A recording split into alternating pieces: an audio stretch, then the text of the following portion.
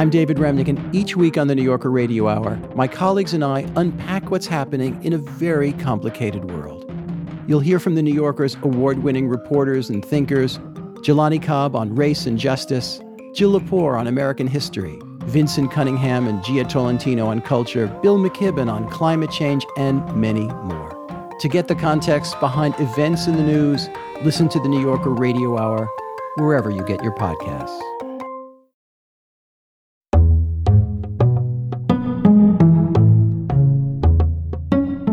From Public Books and Type Media, this is Primary Sources, the show where writers and intellectuals talk about some of the greatest influences on their work. I'm Eyal Press. My guest today is the historian Rick Perlstein. Rick is the author of a series of books on the rise of the American right, sprawling works of narrative history that are both rigorously researched and highly entertaining. Among them is Before the Storm, which examines the band of conservative activists who spearheaded Barry Goldwater's failed 1964 presidential campaign, and Nixonland, which chronicles how Richard Nixon exploited the backlash to the 1960s to forge a powerful new brand of conservative politics. On today's show, Rick talks about another historian who has deeply influenced him, Garry Wills. Wills is the author of more than 50 books on subjects ranging from Augustine's Confessions to John Wayne to Ronald Reagan. Like Rick, Wills began his career as a journalist and never received a PhD in history.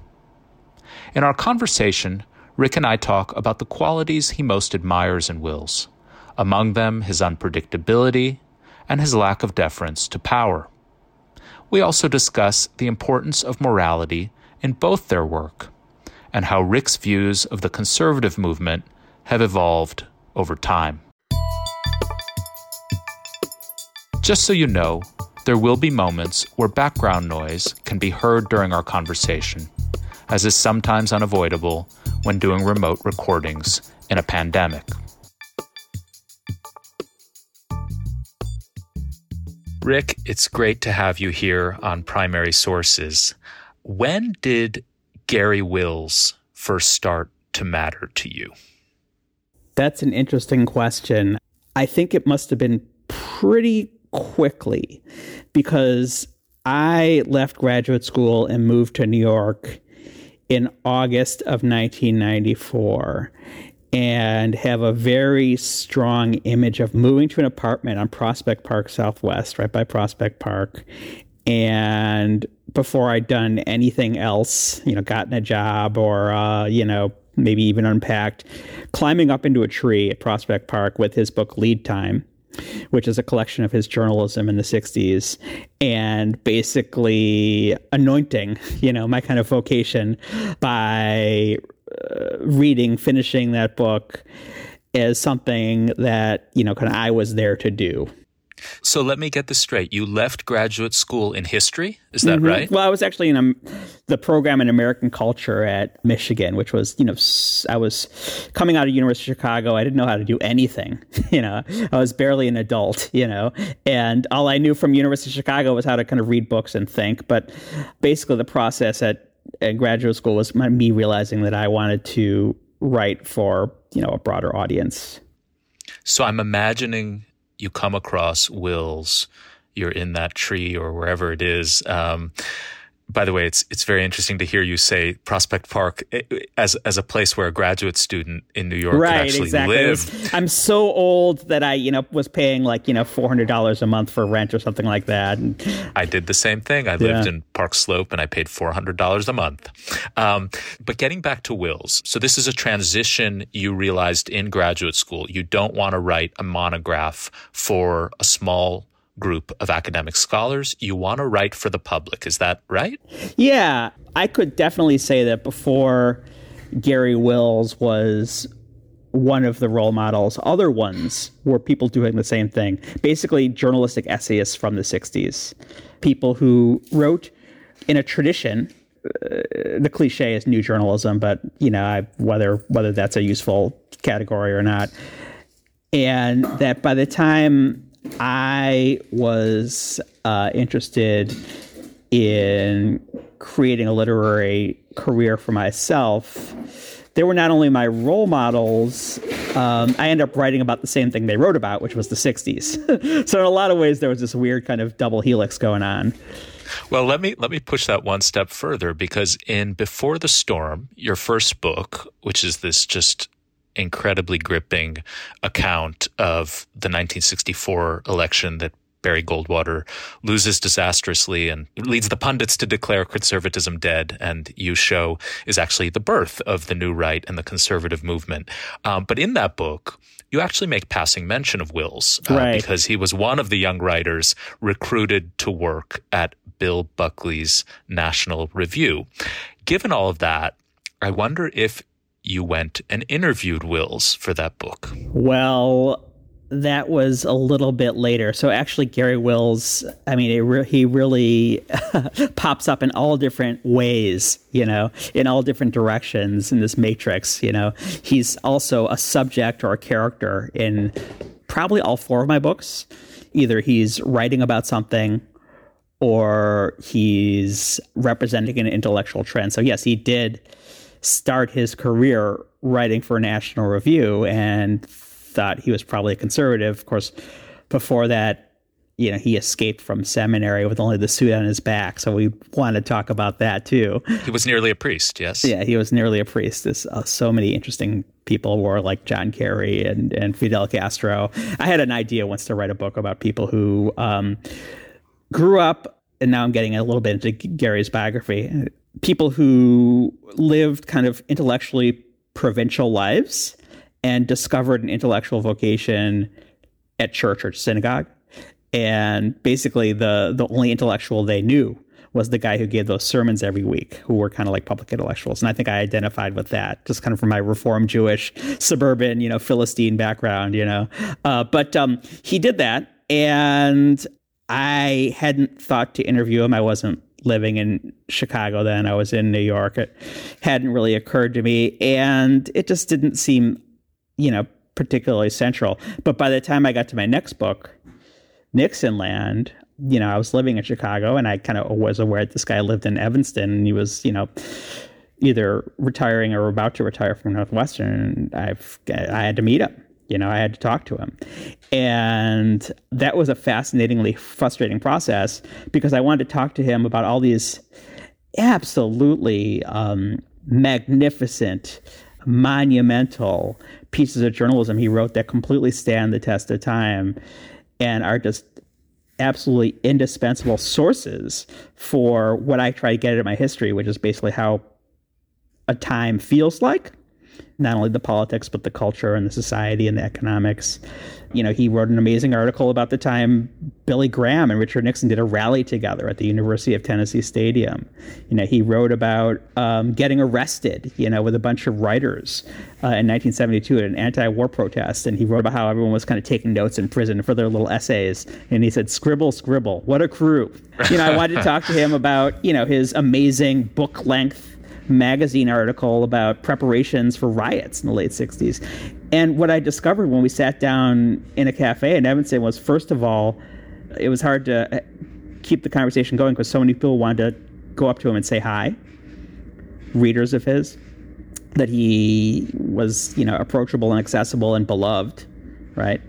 But also that he didn't want to look backwards. He did not have anything particular to say that wasn't already in the articles, because he was working on something else. You know, he was writing his books about the Catholic Church and, you know, whatever, arm the guns in America. So he wasn't someone who had this kind of catalog of reflections about stuff he'd done in the past, which, you know, is reflected in his unbelievable range of writing, which keeps on changing and growing even now, you know, as he is in his 80s. I'm assuming those pieces on Nixon you're referring to are the ones he wrote, I believe, in Esquire, that appear as chapters in his great book, Nixon Agonistes. That's right, which is probably my least favorite of the book. I mean, there's some amazing, important chapters in there, but the thesis is one of the few things he wrote that doesn't hold up, which is that Nixon represents this kind of antediluvian ideology of libertarian economics. Man. Yeah, libertarian economics, which A, he was presumed to be completely passé, and B, probably not that huge a part of what Nixon was about, certainly compared to other people. Interesting. So it wasn't Nixon agonistes, because I recently, in preparation for talking to you, I went and reread a couple of those chapters and also the introduction to his book. There's a really good kind of dispatch on the ground in New Hampshire, which is a role model for how to do a kind of election dispatch. And there's a great chapter about this, anti-communist priest who was very influential, and a great chapter on, the Chequers speech, which does what he does so well, which is actually do research on what actually happened, and kind of cutting through the clutter of cliched memory. But that book was not an influence on me. Sorry to lead you down the wrong path there. No. First of all, I enjoyed the reading I did.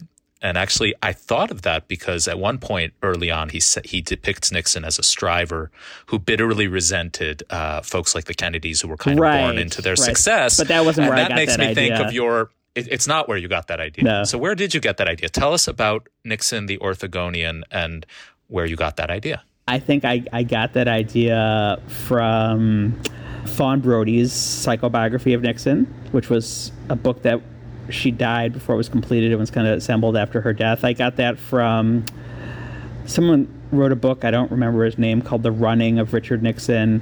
I got that from interviews that were done of Richard Nixon by one of the people who helped him with his memoir. See, that's the funny thing. I basically got it from the books that happened to be in the library when I was looking that day. And can you unpack the idea a little bit? Oh, sure.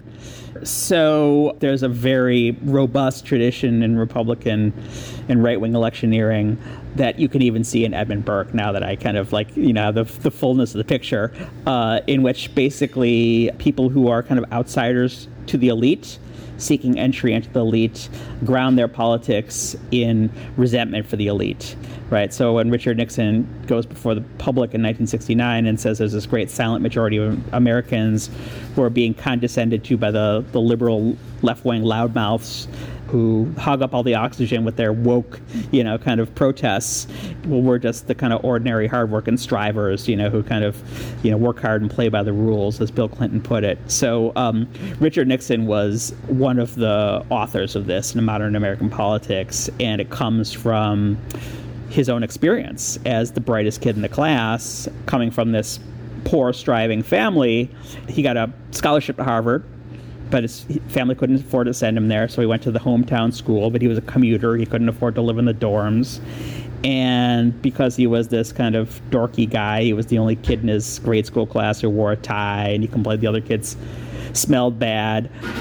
He couldn't get into the school's one fraternity, which was called the Franklins, and they were kind of like the big men on campus, They were kind of like in Animal House. They were the preppy fraternity, And so he started his own fraternity of the Strivers. And the political insight at the heart of this is, in a democracy, you need the most people. There are a lot more people who resent the elite than are in the elite. And when you look at every kind of station of the cross of his rise to the top of American politics, it's marked by one of these rhetorical movements in which he draws this distinction. The most distinguished example is the Chequers speech, where he's really the first person to convincingly make the argument that the Democratic Party is the party of elite professionals, aristocrats, basically, like the Kennedys, right? So he starts his own fraternity called the Orthogonians, which means kind of upright, which means square, basically. And, the Orthogonians are the people he talks about in the Chequers speech. He says he and his wife, drive a 5-year-old Oldsmobile, and she has a respectable Republican cloth coat, which, is in distinction to this scandal in the Truman administration, where one of Truman's chief of staff supposedly got a vicuna fur coat, as a bribe. So he's basically saying, the Democrats run by this egghead candidate, Adlai Stevenson, are snobs. and Republicans are the party of the working class. And this is, the shtick that Sarah Palin plays. Trump does it, although he has a hard time saying that he's not a part of the elite because it really makes him mad. He's like, I'm smarter than those guys. But that is all kind of born of Nixon. And like I say, it even, kind of goes back to Edmund Burke, who was this Irish guy who was kind of, knocking to get into the kind of Episcopalian, kind of Anglican elite, But, certainly, even though I didn't get it from Garry Wills, he's a bit of an Orthogonian himself. Coming from this kind of small Michigan town, I'm a bit of an Orthogonian myself. I like to say we're all Franklins, we're all Orthogonians. They're very plastic categories. We all have moments in which we can lord it over others, and we all have moments in which we feel lorded over by others. It did strike me that Wills is from the Midwest, as you say. But he does eventually find his way to Northwestern and Chicago. And, I don't think that's incidental. He is, and I am, reporting from the middle of the country, which, I think has an effect on how you see the world. No question. As someone who grew up in Buffalo, I certainly can identify with that. Wills is someone who, so he starts out as conservative, but by the end of the 60s, on Nixon's enemies list, going to anti-war protests. But he is someone who writes about conservative figures like Nixon and Reagan in a way that is obviously critical. He doesn't share their worldview, but he does take their ideas and their principles seriously. And I wonder if that is part of what you try to emulate and why you admire his work. Well, he takes everybody's ideas and principles seriously. He takes, every intellectual inquiry he embarks upon, to the radix, to the root, whether it's, why the Catholic Church has priests but shouldn't have priests, how America doesn't really have a constitution because the president has plenipotentiary power to end life on Earth with a nuclear bomb without any constitutional review. And when he writes about people, he often is more serious about their ideas than they are themselves. One of the things I was really intrigued about in his profiles of politicians was if they say that they're influenced by a writer, he'll ask them about the writer and we'll know 10 times more about him. He absolutely eviscerates Daniel Patrick Moynihan in that manner. But he also does an interview with Jerry Brown, in which he just completely catches him tongue-tied. So when I did, kind of interview him, he really just didn't have much recollection or interest in kind of talking about the stuff he'd written in the 60s.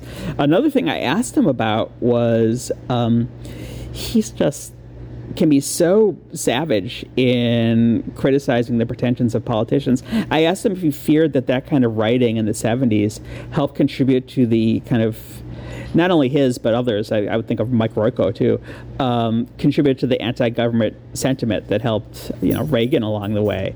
And he didn't really kind of get it. He didn't really kind of, really kind of wrap his mind around the question, because to him, what is it Marx said? Ruthless criticism of everything existing.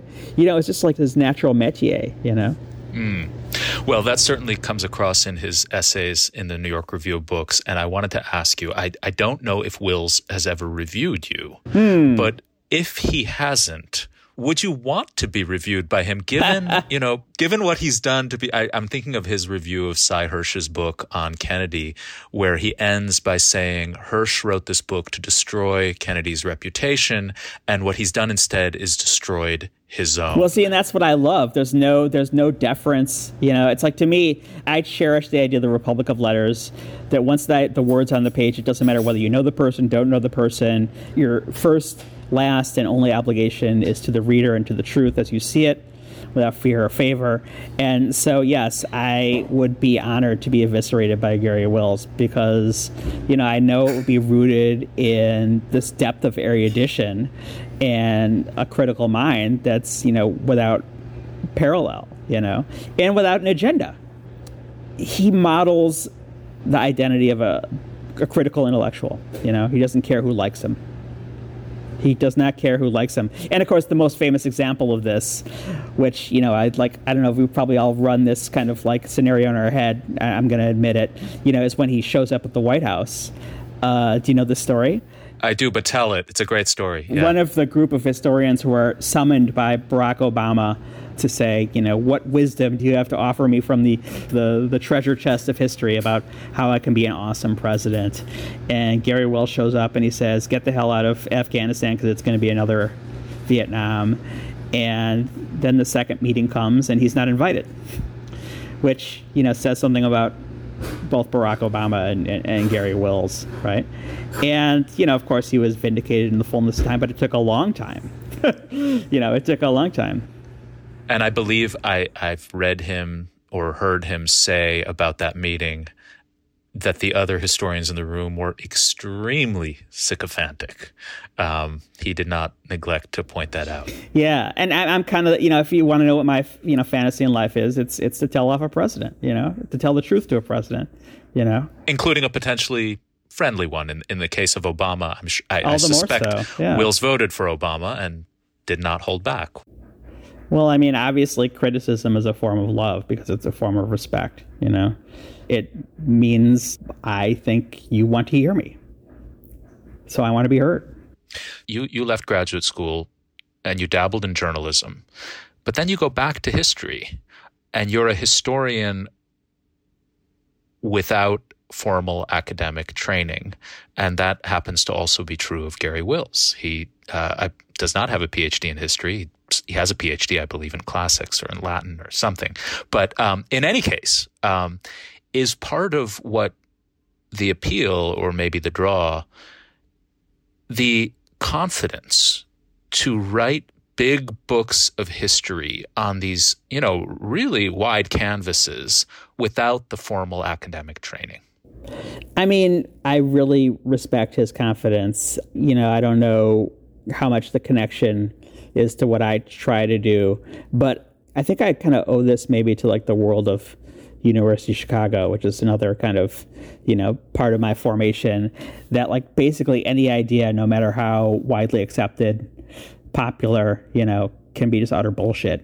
And, to see how in a book like Reagan's America, which is really, kind of my stuff on Reagan is really just a footnote to what he did in that book.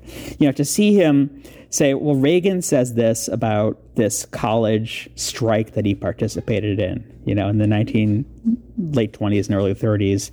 Here's what I learned actually looking at the newspaper accounts.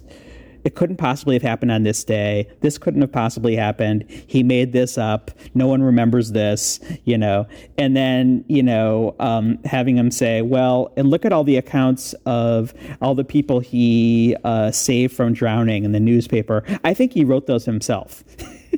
And just being like, yes, of course, this makes absolute sense. This guy's president. You would think that people would think to fact check the guy, right? But people just don't do that, And, I mean, I don't think that saying that dishonors, PhD trained historians, right? It has a lot more to do with kind of the world of journalism and pundits and, popular history, I think.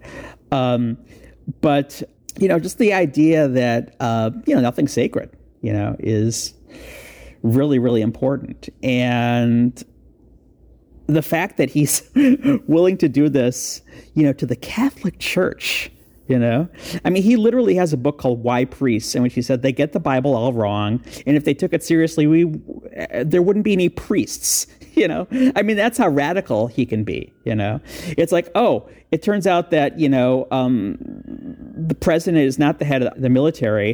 The phrase commander in chief, that just meant he broke ties when like commanders in the field couldn't figure out, whose authority, trumped, right? Mm. But he's just willing to just go there, just dig deeper and deeper and deeper. So one of the things when I think about Wills, he's unsparing. His book on Kennedy is, despite what he said about Hirsch's book on Kennedy, his book on Kennedy is devastating. But I want to read you a sentence that is actually in Nixon Agonistes that I wanted to get your reaction to. He writes at the very end of the preface, and he's sort of cueing the reader. He says, I was never a Nixon hater. I felt too sorry for the man. Right. That was actually, I think I honored that spirit, and that I have a lot of readers who are like, I hated Nixon, but now I just feel, I kind of feel pity the guy. I was wondering if that echoes for you, or if your pity is considerably less. No, I pity him too. But I think you do. Yeah. I mean, I think, like Henry Kissinger, who, has his own issues. But he said, what this man could have become if someone would have just loved him, which is just a certain kind of pity you have for the guy. He had all his brilliance and actually a lot of humane intent. John Aloysius Farrell, who wrote a very good biography of Nixon, very much kind of goes more than I do into the idea that he was kind of his good angels and his bad devil were at war with himself, but I see that yeah, and so I try not to keep score when it comes to politicians. This guy's a bad guy, this guy's a good guy. I don't think that's kind of a distraction from the work, and of course my subject is not the politicians, it's the public, right? Why are these guys embraced, which is a little kind of not a little different from how Garry does things. Yeah. Mm-hmm. I wonder though, if for you, having read your books over time, it's become harder to, so in your first book on the Goldwater movement, you're dealing with a conservative movement that doesn't have power, right? It's in fact, it's written out of history. They're the losers, right? Well, there's a lot more affection for them in that first book, yeah. That's what I'm wondering about. And then by your later books, they actually have power now, right. And their agenda is the national agenda. And I wonder how that has been for you as a kind of struggle to maintain a certain tone. Well, I mean, maybe I just got, more accurate, with the passage of time, and more research and more reflection, Well, do you look back at Before the Storm and think I was too nice to these guys? Yeah, definitely. I mean, I can give you a specific example, and I've been thinking a lot about this as I kind of contemplate my next project. So I interviewed a lot of these guys, the early 1960s young Americans for Freedom types. I sat down with a bunch of them for an interview at the Capitol Hill Club, which is kind of the Republican social club. And, they were kind of telling me these war stories. And one thing that was very exciting to me was, remember, this is the 90s, and you and I and every other liberal is kind of trying to make sense of how we can turn the Democratic Party into a vehicle for liberalism, for progress, and not this kind of moderate milquetoast, kind of split the difference triangulation machine that Bill Clinton had turned it into. And that's what they had done with the Eisenhower era Republican Party. So I kind of saw them as role models, for one thing. And I definitely saw them as kind of, scrappy underdogs, which is how they kind of represented themselves. And I also kind of bought the idea, which I think has been pretty roundly debunked by historians in the fullness of time, that they had, purged the dangerous elements from their movement and kind of turned it into a movement that, as William F. Buckley put it, a politician could subscribe to without fear of embarrassment. And, one of the stories they told me about and that I researched on its own was when a bunch of these guys went to a 1961 conference of an organization called the National Student Association, which was kind of this basically an umbrella organization for student councils. Now, the irony of this, as you probably know, is it turned out to be a CIA front, but let's leave that minor to the detail. Side. They saw it, as they always do, as this liberal, hegemonic, kind of machine, for the deep state and the regime. And so they had it in mind to basically take it over. And they told me this whole story about how they used all sorts of means of subterfuge to win all the resolution votes to, make them more robustly anti-communist. And they did so by kind of blending into the crowd by wearing suspenders and, using walkie-talkies and da-da-da. And at the time, you can look at it, and Before the Storm, I write about it as this kind of cool, kind of political hijinks, And then by the time I'm writing Nixon Land, I'm like, oh, wow, this is exactly the kind of thing by exactly the kind of people that people went to jail for during Watergate. I thought about Richard Nixon, saying if you wanted a job that was sensitive or possibly illegal to do, you hire a healthy right-wing exuberant. And, the fact that Jeb Magruder and, G. Goodman Liddy were basically from this, sort of group of people, right? And you realize that, these kind of healthy, exuberant hijinks are actually, in a lot of ways, the seeds of January 6th. Has that made writing about the right less fun for you? To me, the pleasure in doing this work, whether it's journalism or history, is the pleasure of achieving some kind of rich understanding and communicating that understanding, and also coming from a place of moral grounding and the power that can come from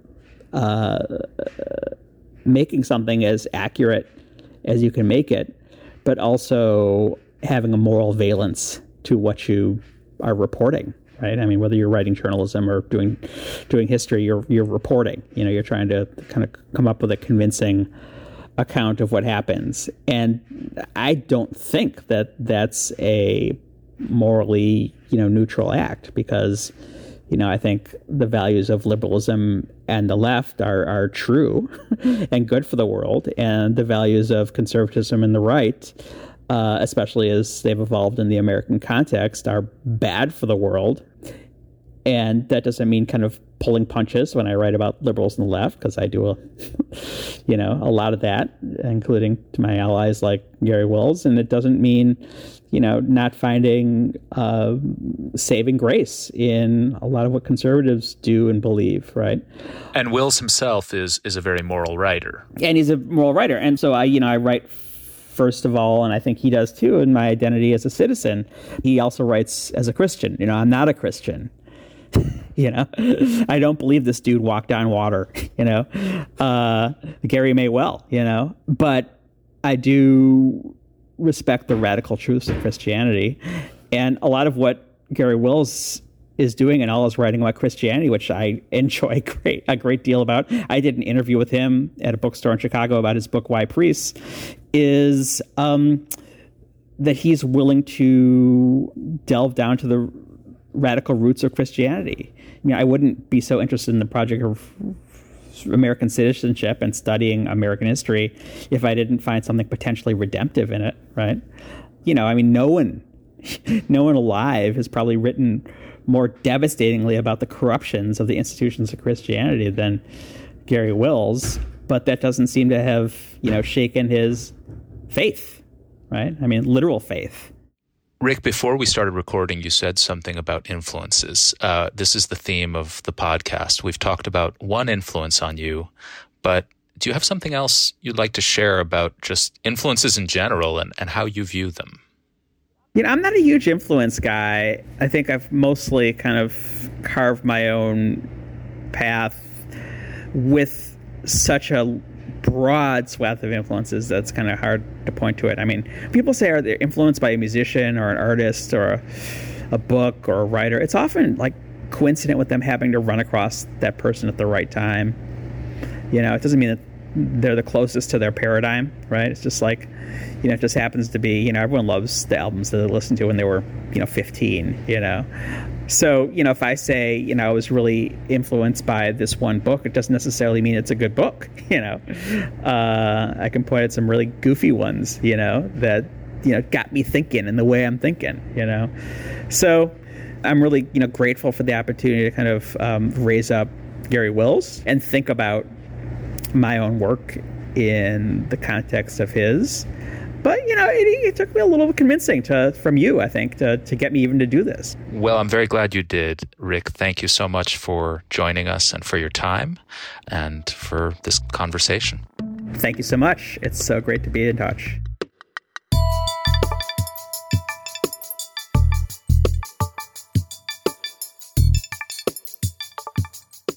Primary Sources is a co-production of Public Books and Type Media Center. Public Books is an online magazine of ideas, arts, and scholarship. You can learn more at publicbooks.org. Type Media Center is a nonprofit home for independent journalists. It is committed to building a more equitable future for journalism in the public interest. Learn more about its flagship programs at typemediacenter.org. Our show's executive producer is Caitlin Zaloom, the founding editor of Public Books. Our producer is DJ Kashmir. Our engineer is Jess Engebretson. Special thanks to Kelly McKinney, the publisher and managing editor of Public Books, and Taya Grobo, Executive Director of Type Media Center. See you all next week for a brand new episode.